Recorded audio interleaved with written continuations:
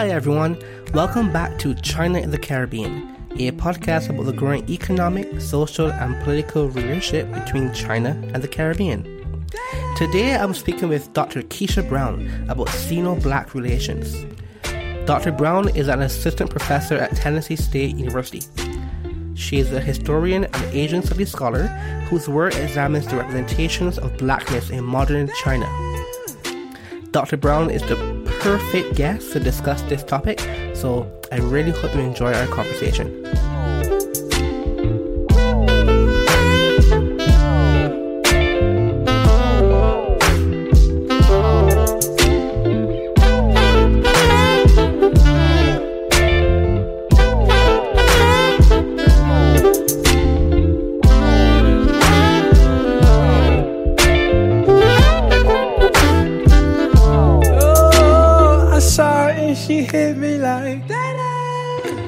Hi, Dr. Brown. Welcome to the podcast, and thanks so much for having this chat today. Hi, and thank you for inviting me and for having me today. I'm really looking forward to our conversation today.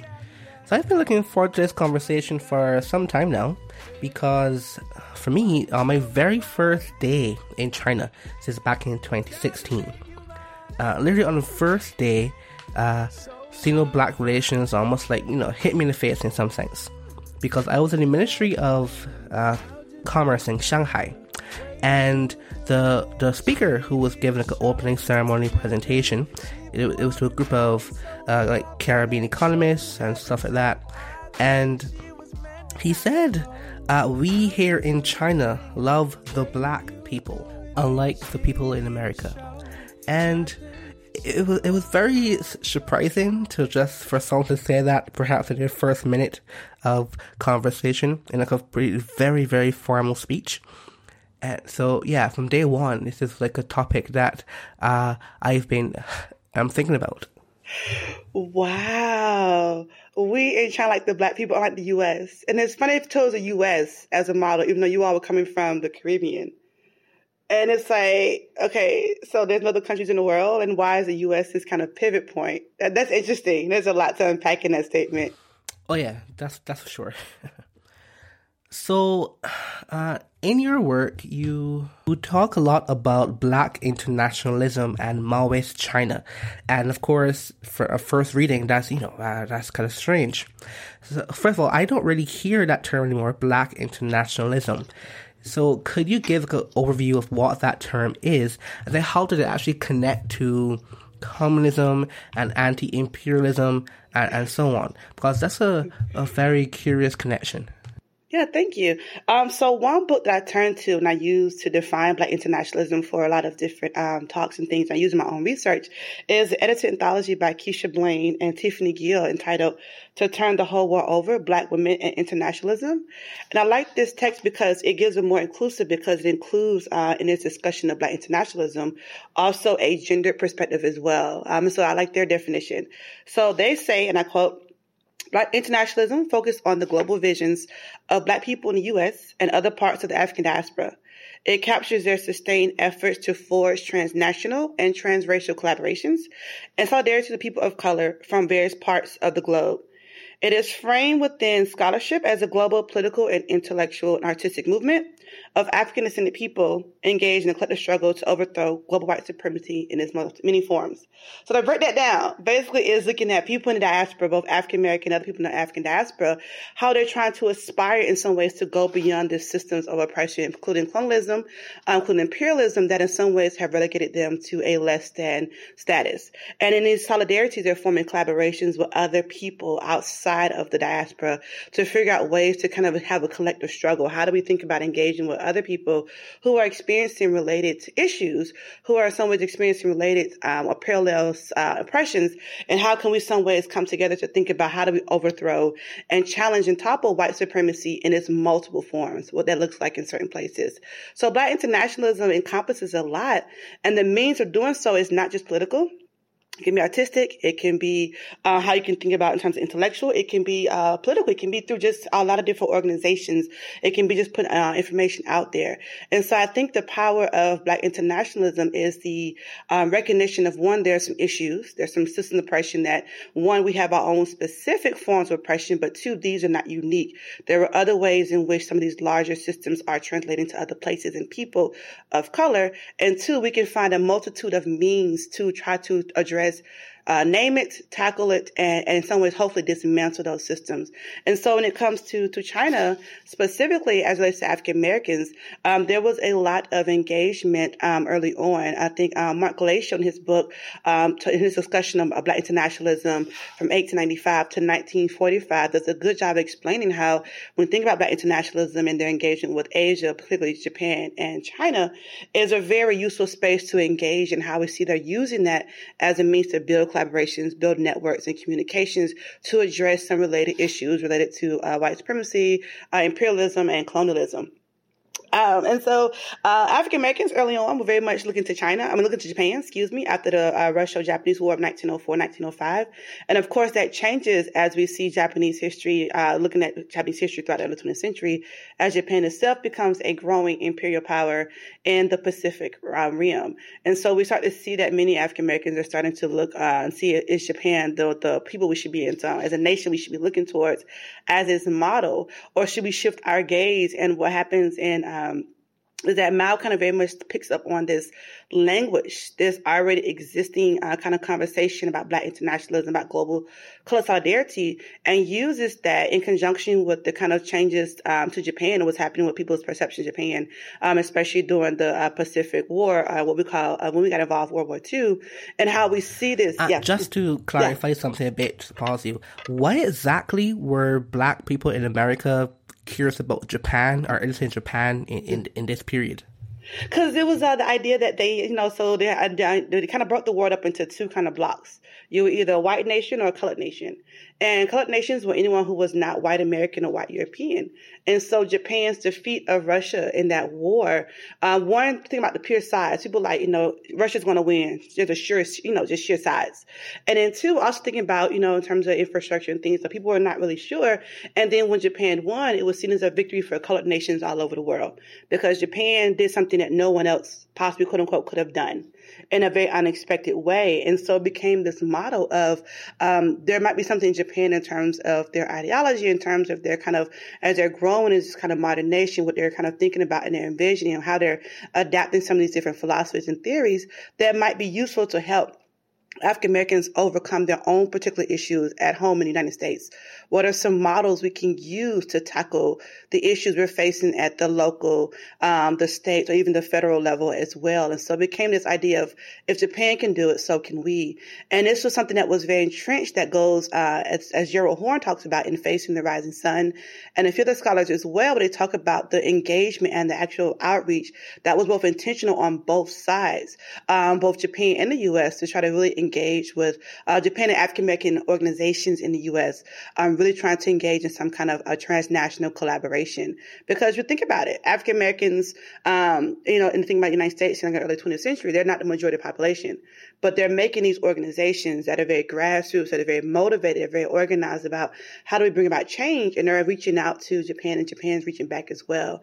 And so Gerald Horne talks about that very well in his book, these kind of transnational collaborations where Japan was very much seen as important in those spaces in the early 20th century. But as Japan changes and becomes this very imperialistic power, it becomes hard for different African American organizations to kind of pull away from that, because it's very much like, we thought this was the issue. We thought this was a solution. And now here again, we're having to kind of rethink this as well. And then I think you mentioned about communism. And so I think, and it goes to the other 20th century organizations. The Communist Party of the United States of America was very much, the CPUSA was very much involved in a variety of African American organizations that were trying to organize for a variety of reasons. So, for instance, for unions, to get better rights for their workers, to unionize. And so one of the things that they do a great job of at different scales in different places in the African community is they teach them how to, they give them skills. They provide skill sets in different ways, how to do grassroots organizing, how to, do certain things as well. And they showed up in times when other organizations were scared to show up. One example that we kind of talk about a lot is the Scottsboro Boys case in Alabama, where 9 young black men put on trial for, they were falsely accused of raping 2 white women in a train car. And when they were looking for different people to support them, bring support, the CPUSA stepped up and really did step in a way that people were not expecting an organization like that to do. And so they had proven themselves in many ways to be, whether you're communist or not, they did not necessarily have to be communist, but they were showing support and giving resources and support to the movements that were happening.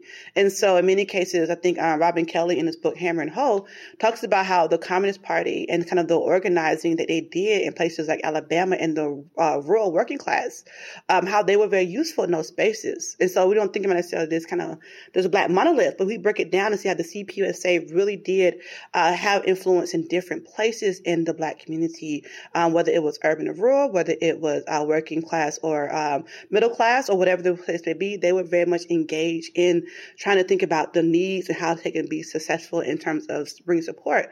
And so many people who were involved might not have been communists, but they were looking for some kind of resources because they were not getting them elsewhere.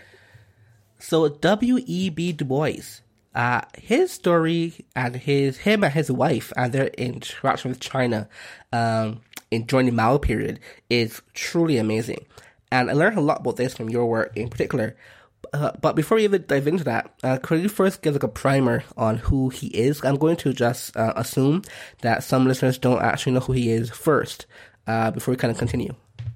So Dr. W. Du Bois was a prominent scholar, very much in thinking about African-American scholarship. He was a sociologist by training, that kind of research on thinking about Black life in the United States. His very much a scholarship turned in the 20th century. He's known best for his book, The Souls of Black Folks, which, by the way, I first got my first copy when I was in China. I was there studying abroad in undergrad, and I was homesick, and I took my brother, I was like, I miss Black people. And he was like, what? So I went to the bookstore, found The Souls of Black Folks, and I still have that copy to this day, the copy I bought at a bookstore in Wangfujing in Beijing in like 2005. But he's very much known for his, the phrase, the co-lines, the problem of the 20th century, as well as his theory of double consciousness and the veil, and thinking about ideas about race in the 20th century. He wrote it on kind of the cusp, right, the turn of the 20th century. And so he's known for that particular work, but throughout his lifetime, he did a lot of other things, including, founding the NAACP, the National Association of Advancement of Colored People, as well as his work, at the AU Center, the Atlanta University Center, was not known as Atlanta University Center. There's some scholarship down there, there's a lot of work down there in terms of research and thinking about, Black life and what that means in terms of scholarship and how do we think about it, using the kind of material and the data to assess and understand it, as well as kind of his global understandings as well. And so towards his latter part of his life, he was very much about thinking about the African diaspora. He was trying to write a whole encyclopedia series about, African Americans, and there's a lot, an African diaspora, excuse me. And so there's a lot that he was trying to accomplish in his life. He was the most prolific writer. You look up a topic, he has something that he wrote about it, even in his latter years. And so there's a lot of really great work about him and who he was. But I think one of the really great ones I read recently was the one by Gerald Horne and Shelley Budden, who wrote about his life. They kind of did kind of a collective work about Du Bois in some really interesting and kind of engaging ways to talk about him as well. So there's a lot of books, but I would say read his first, and there's always some good ones. And then always that was a new or more recent book that came out that's really, really good about Du Bois. And so his global presence, his kind of motto of kind of always working, always kind of learning, and kind of always trying to understand the world around him is really important. As I mentioned, he got his start as undergraduate at Fisk University. He also was the first African American to get a doctorate from Harvard University. And so he has a lot of accomplishments in his own right in terms of his academic career, but he was very much about thinking about the issues that affect and impact African Americans, and then domestically both and also globally in some ways. And so his going to China was huge, and it was huge in different ways. And so thinking about him being recruited to go to China, if you will. Okay, so now why did Du Bois go to China? I believe he went there for the first time in 1930s. And that was actually even before the Mao period. This is during the nationalist period in China. And then he stayed there for a long time. His wife, I believe, stayed there after he died. And I guess I'm wondering, what was that story? Actually, yeah, absolutely. So he went in 1936. He was on, I believe, fellowship at the time overseas in Europe, and he went to China. And as you mentioned, this was pre-1949 communist China. And he went because, again, at this point, many African Americans were still struggling with this kind of tenuous point. Should we continue to see Japan as this model, or what's our next kind of place to look to for solutions? And so they were still very much beholden to Japan. And he went and he bought into a lot of the ideas that was coming out of Japan. You know, Asia for Asia, the Asia co-prosperity spirit. We're doing this for the betterment of our Asian fellow nations. And so he kind of bought into that, because he was like, well, what I saw, it was this and this and that. It was blah, blah, blah. And what he didn't take into account was that, one, China up in this point, up until 1911, 1912, had an imperial system. So they were in the middle of a shift in terms of governance. So there's a huge change to go from thousands of years from one system to now trying to figure out what's your next system that you're going to engage in. And then two, you're also in the midst of a political battle to how to unite all this country. There's a huge space that is China that became China under the Qing dynasty. How do you keep this space united? What is the governance? How do we maintain governance when you have different factions all fighting for power over this one particular place? So all that context was not really there. And so what he saw really kind of helped him kind of re-support his ideas for what he saw as Japan being this kind of Chinese Japan. And I think he, in some ways, when he goes back in the 60s, late 50s and 60s, he does say, and I quote, I'm sorry for what I thought. I did not really think about what was going on. And I was just looking to, in some ways, I just was kind of fulfilling my own ideas. And he does mention that when he goes back to China in the 50s and 60s, where, this was a lot going on. And I think I was kind of misreading the situation, if you will. And so he has to come to the terms of, at that point, China was really in the process of trying to figure its own things out. It was in the midst of a lot of identity parallel. We're going from an imperial system to a nation state. We're going from one government to another. What is that government going to look like? Who's that government? Who's going to be our allies? There were just a lot of different things happening at one particular space at one time, and it was all not happening in a sync manner. It was a lot of kind of infactional, domestic kind of turmoil. And that was also in some ways not helped by the fact that you have Japan really trying to come in and really have a lot of invasion. So you have this external threat as well as the domestic turmoil that's just really into a lot of different problems. And so he does mention that. He does mention in his later kind of writings and speeches, like, I was wrong because I could not have foreseen the China that it is today, this kind of quote unquote new China under Mao and the Communist Party. But he was very much one of those people who was like, yeah, I kind of eat my words. And while Du Bois is not perfect, everyone is flawed, I do appreciate the fact that he was willing to not double down, but just to say, I was misled. I was wrong. And here's why I was wrong. And I do kind of some ways see that these ideas I had before. So he was willing to, in the case of China especially, see where his thinking and his ideas about China had changed and evolved based on his experiences with China. I think that's one way he kind of gets this interesting space where he's really part of that conversation. Yeah. There's a photo I found in one of your papers, which to me is still one of the most striking photos I've seen. It's a photo of Du Bois and Mao just taking a stroll, having a chat in China. And I'm just so curious, how is this photo not more well known? It's very striking. And then on top of that, you speak a bit in that paper also and elsewhere about how Du Bois helped to shape the idea of black representation in China in this early period. So could you kind of tell us about that as well? So I think those are some really good questions. So you have like 3 questions packed into one. So I'll try to break them apart. So the first is about, why that picture is not more kind of well known. And I think one of the things when I began my research, I came to this research not through my, because I did my degree in East Asian languages and cultures, but I came through it through a class with Professor Wilson, a scholar who is a historian, and she's a historian, but also in She was also working in the Department of American Studies and Ethnicity. And I took a class with her on kind of the Black internationalism and thinking through kind of these questions. And it was through, in her class, I came across this picture and I was like, whoa, Du Bois, wait, what happened? And so it was just kind of in those moments, like, I did not know this. And I think one of the things is that in many cases, whether intentional or unintentional, a lot of times the different disciplines are so separated where there's certain narratives that fall through the cracks. We look at kind of the Cold War history narrative, the kind of traditional one. It's been changing over the last 10 to 15 years to be more inclusive. But, the original we taught when we grew up in school is that you have the U.S., you have Soviet Union, and then everyone else. And it's like, but that's not true. I will also say the narrative is U.S. and China had no connection between 49 and 72. Nixon goes and saves the day. Yay, the United States and China come back again. And so that's kind of the new narrative of the U.S.-China relationship. It starts with Nixon. When that's not the case. And so what happens when you uncover, and not necessarily uncover, when you kind of bring back these narratives and kind of put them in a forefront in their scholarship, it brings back to light how some of these historical narratives have been taught that are very easy to remember. They give us some nice, easy bookends and places to think about the historiography. We realize that they are in some ways missing a lot of voices. And so these kind of stories about Du Bois being in China, meeting with Mao, other things like that, along a cadre of other African Americans really kind of illuminates how there's a lot to be desired in the historical narrative and how do we in some ways bring those narratives to the forefront to challenge the ways we've been taught and how we think about the historical narrative. So a lot of times those images, I had to kind of put those together in my own work. I was coming from a Chinese studies, a Chinese historical background, and I was looking at this from another course, and I was like, how do I put these two together? And so again, in some cases, it was a matter of just putting it together where that's not how it's taught. You don't hear these narratives in Chinese history and talking about, the Mao's era. You don't see this if you take a Chinese history course. If you take an African American history course, it doesn't come up in the Cold War era either.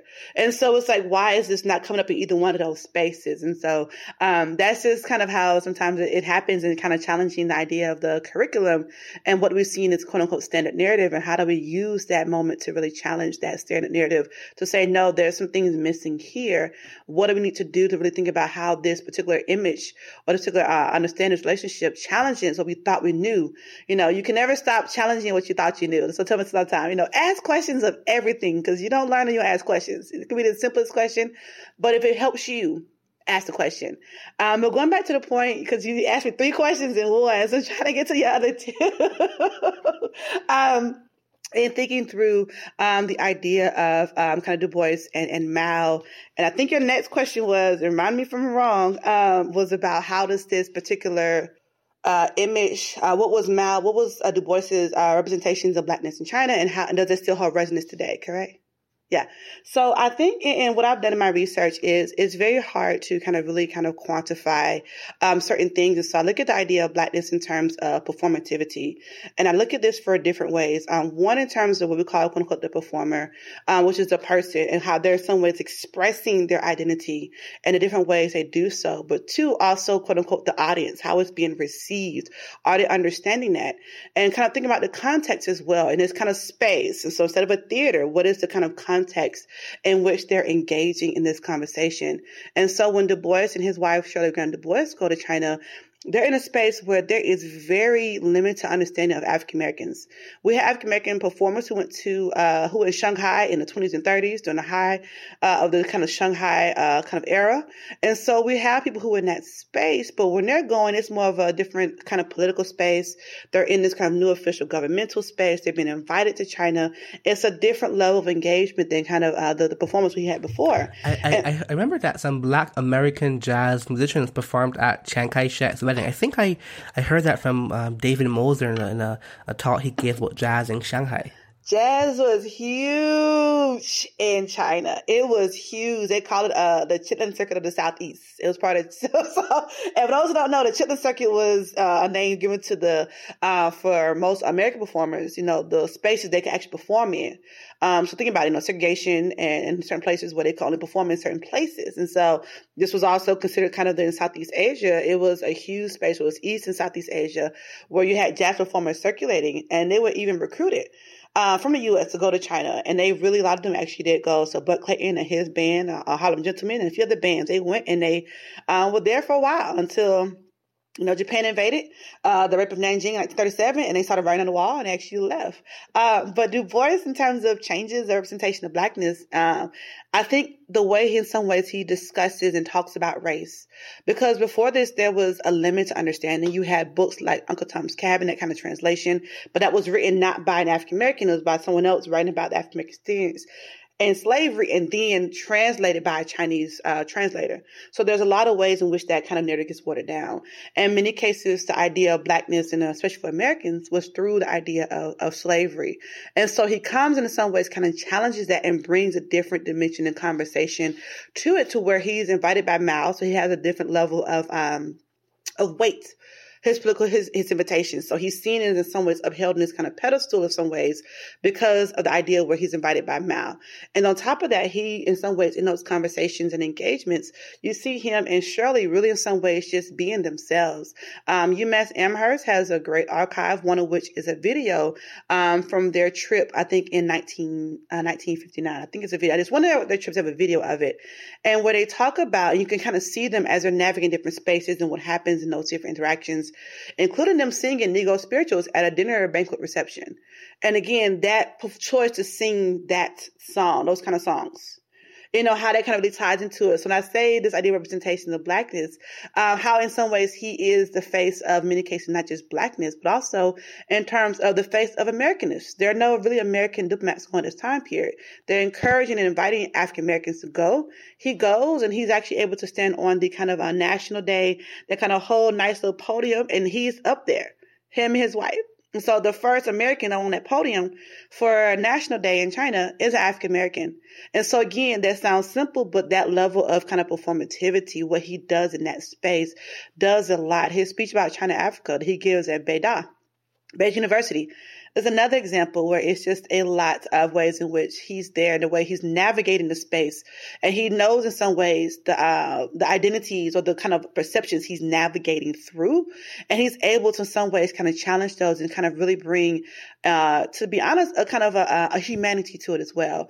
We go from this kind of metonym where Black bodies are used as a stand-in for Chinese bodies, where slavery is equated to the coolie labor, and they're just using the narrative of Uncle Tom's Cabin to be a replacement, where it's like, well, how you understand coolie labor?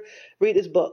But now he's really bringing a humanity and a kind of depth to it, to the Black experience in a way that I don't think, that they had before, in a really kind of concerted way on a national level in some ways. So that's why his voice, his trip to China was so important.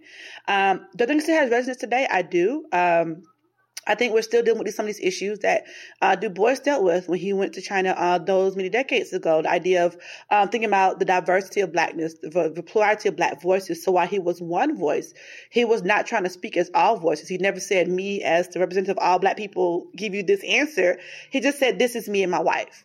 And so we're still navigating through some of those kind of narratives as well. We're kind of thinking about in China, particularly, the nation where it talks about we have with plurality, we have 56 ethnic nationalities, but it's still one overwhelming majority, the Han.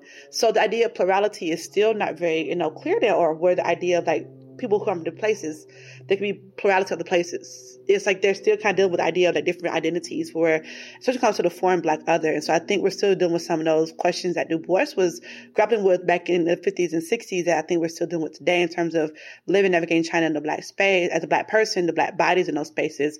What does that mean, and how can we think about those questions as well? So the Black Panthers also has some interesting relations to China as well in the Mao period. I read that China offered asylum to some of the leaders of the Black Panthers so they don't have to face persecution in the U.S. because of their anti-racist rallies and activism. So how did that come about? What was the Panthers' interest in communist China? So the Black Panthers had an interesting relationship with China, both in the U.S. and in China. So one thing they were doing is that they were kind of, really putting together these kind of different global ideologies to kind of really kind of strengthen and kind of structure their own ideology. So they used Maoism as one. And so they were using, they were buying Mao's Red books, buying them and selling them. One, to make a profit, but two, also to be a means of education. And if you know anything about Mao's Little Red Book, it's a very kind of accessible text. There's like a lot of different quotes and things that you can kind of piecemeal together and kind of put some ideology together. But they were very much about, doing that on the U.S. side. They also did actually did in a kind of global tour actually make their way to both that you mentioned they made their way to China. And so there is evidence that they did go to China. There's a few scholars that have written about this as well. And there's more scholarship coming out, including recently I was informed by one of my colleagues at Colorado about some images that are out there now, which shows the Black Panthers, this cohort of like 8 or 10 Black people in the 70s on the Great Wall of China in afros and bell bottoms posing for a picture. You got these Chinese people walking around like, wait, what is going on? I mean, it's the most amazing picture in black and white. And you got Panthers in the, it's just an amazing picture. And it's one of those moments where they actually did go, I think for sure, in 72, maybe even 73, but it was right around the time of Nixon's, kind of historic visit. And unfortunately, their visit was kind of swallowed up by the mainstream because Nixon's visit kind of took over that kind of moment to where it was kind of seems, we're moving more to quote unquote mainstream relations between U.S. and China shifting away from some of these kind of quote unquote radical groups, moving away from the periphery to the center. But they did go, and it was very much about where the Panthers were thinking about the ways in which the ideas of Maoism, Maoist China, think about the Cultural Revolution, how they think about the use of art, how that can be a means. Look at some of the propaganda posters that the Panthers put out. It was very much about something that was very much falling to the lines of Mao Yan'an's speech, where it's like, not art just for art's sake, but how do we use art to bring in the masses, wherever they are, they can read an image. So the idea of, say, a police officer who is a pig in a police costume, a police officer's outfit, that's a very accessible image. Or think about images of you have a black woman with a gun, that's a very accessible image that you can read and kind of understand whether you know Che Guevara or Mao Zedong at all. You can kind of read that image and get something from it. You can read the images in that way, the iconography there. So they were very much involved in thinking about the ways in which not just what I was saying, but also kind of adapting those ideas. And yes, the Panthers did we were learning now, because that was a question for a long time. Did it make it? Did it go? And it is some images coming out that kind of support the idea that yes, they actually did make their way to China, and it was a visit. But unfortunately, their visit was also in part of, in that moment of shifting in terms of U.S.-China relationships, where that moment was unfortunately not as groundbreaking as it should have been, as we wanted it to be, because it could have really done a big shift. But yeah, the Panthers were involved. And I think the one thing about Mao Zedong in that moment was that he was very much about inviting African Americans to China. It was a very intentional reason for why. But I think a lot of cases, it was in his invitations, it was very much about for a certain particular purpose. He wanted to undermine American imperialism. As we see, he writes over and over and over in his speeches.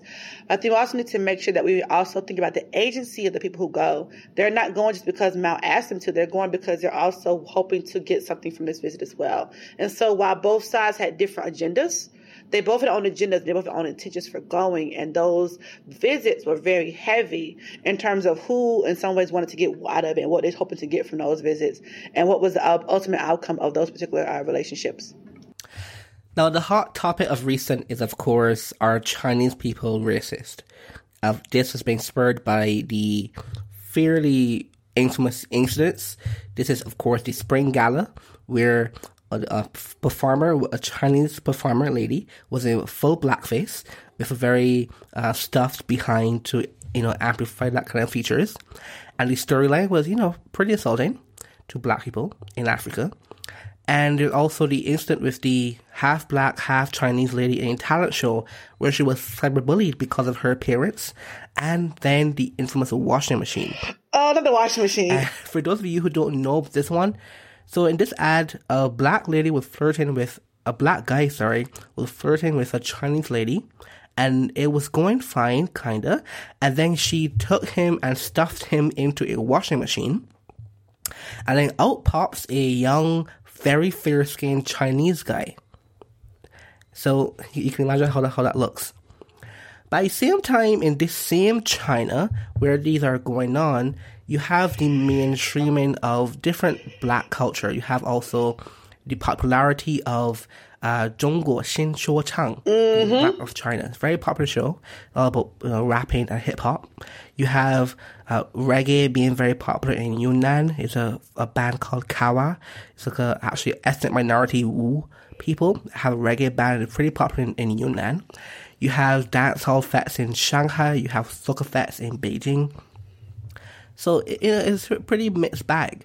So I wonder if the reaction to these kind of incidents is too intense, given that perhaps people expect China to be much more cosmopolitan than it can be, given it's not been that, it hasn't had that much interaction with different racial groups, and still does not to this day. Yes, so that's a good question. I think it's the level of different scales. And I think this is the question of, like you said, this is one thing happening. At the same time, you have this other kind of vibe or kind of culture happening as well. We have the kind of the mainstream, and this is kind of other culture. I think it's a question of scales, and the scales can be in terms of regions, in terms of the local, regional, local, provincial, and then national. It can be in terms of generations, young generation versus older generation. It can also be in terms of just a lot of different demographics. And so I think one of the things that we're seeing happening is that there's becoming a conversation amongst these different spaces. I had a great chance to work with 2 grad students in China, and they worked on a project talking about what it means to be Black in China for a Chinese audience.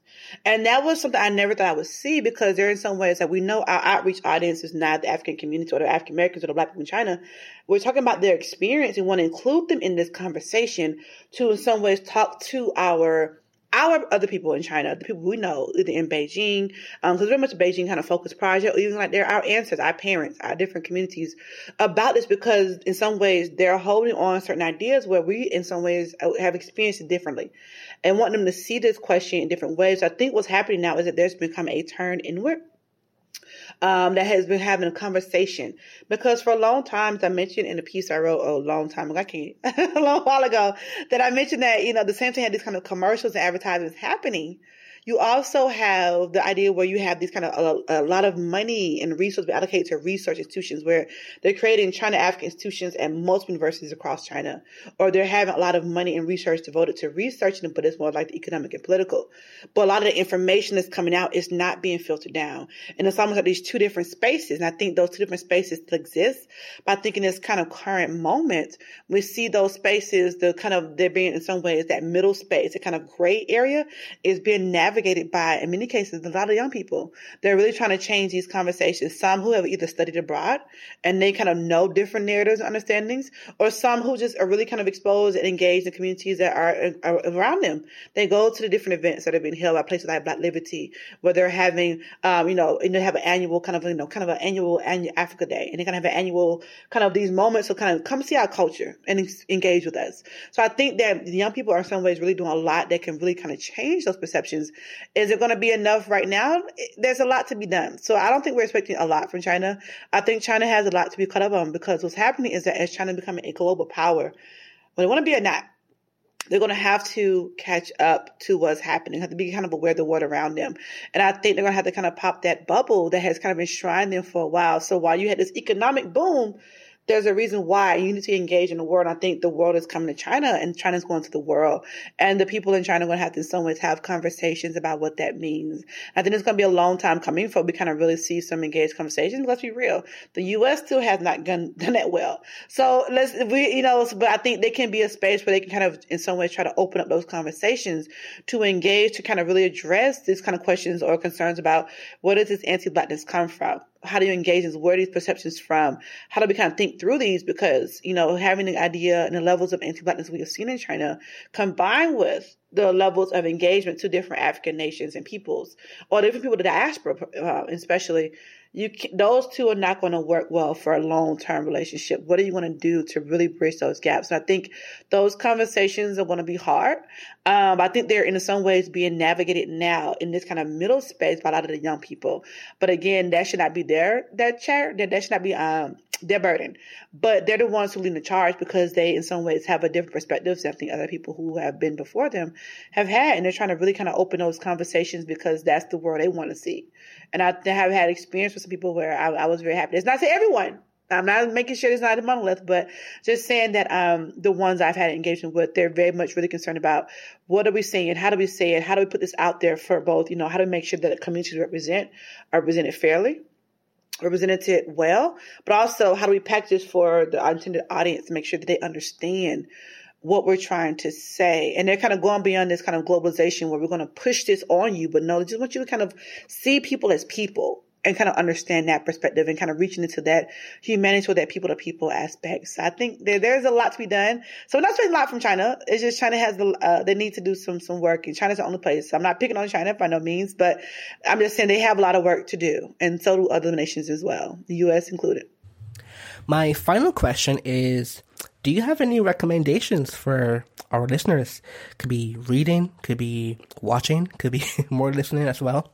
I've had the chance to work with William Bridges and Marvin Sterling, who both do work about Japan, and they're both Black scholars in that particular space, and they do some really great work. And I think William is working on something about the Black Pacific in Asia, and so I think like there's the work that they're doing where they're talking about different historical perspectives. I'm a historian. Marvin is an anthropologist, and I think William is in literature. And so it's like we do different things in the Black space, but also in the Asia space as well. So I know that their scholarship today, right? It's just great. And they're amazing people. In terms of specific works, you know me to spot because I got like 3-4 projects in the works. So I'm trying to think about who do I read these days in terms of this space. I was just turned on to the book called The Black Pacific Narrative. It came out, I think, 2014, 2015. And I was turned on to this by a grad student who I had a chance to reach out to. And it's a really great book because it's about the Black Pacific narrative in an interesting way. That kind of in some ways gives a nice kind of juxtaposition to the Black Atlantic, but it's very much from a Asian studies perspective, which I think is a really, really great book. I will say, like I said, so you mentioned Homegrown, so I'm sorry to the producers who I forgot the name. That's a great podcast because it's one of the few that really talks about being Black in China, and it gives some really interesting ways with the goal. It says to, inform, entertain, and just let people know that we're here, but also kind of, talk about the experiences of people, and they have a diverse perspective of different people. It's not necessarily about race in China. It's about race because my research is race ethnic studies. So I do look at everything from a race perspective. So it is what it is. I'm sorry. I also love Code Switch. That's my go-to. I love me some Code Switch. But also thinking about different voices in the China space, New Voices podcast, as well as anything from Seneca podcast. They have some really great podcasts as well that give you a sense of the kind of China experience from a variety of different perspectives. So those are some recommendations I will give off the cuff.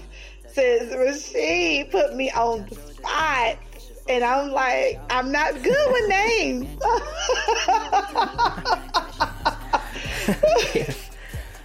So thank you so much, Dr. Brown, for having this conversation. It was really, really fun. Absolutely. Thank you for having me. This has been a great joy to my day. I needed this laugh. This was good. Thank you. You are purple, yellow, pink, blue, orange, or green. I don't wanna be your friend. 不能只是 be your friend。 当你感到困惑时，我说让月亮去作证，什么事都不做，和你躺着 all day。 你是天使，你是公主，是偷心的魔鬼。我在高速行驶的列车上快要脱轨，爱你使我失去理智，冲向悬崖坠毁。突然乌云风暴覆盖了所有通道，我没有带伞，也没有收看天气预报。 Paris、Tokyo， 你订了哪张机票？我漫无目的散步在没有人的街道，就让暴风雨来临，电闪又雷鸣，正常好胜的我可惜这一句没赢，暴风雨来临，电闪又雷鸣，对你的爱就像雨下了一夜未晴。I don't want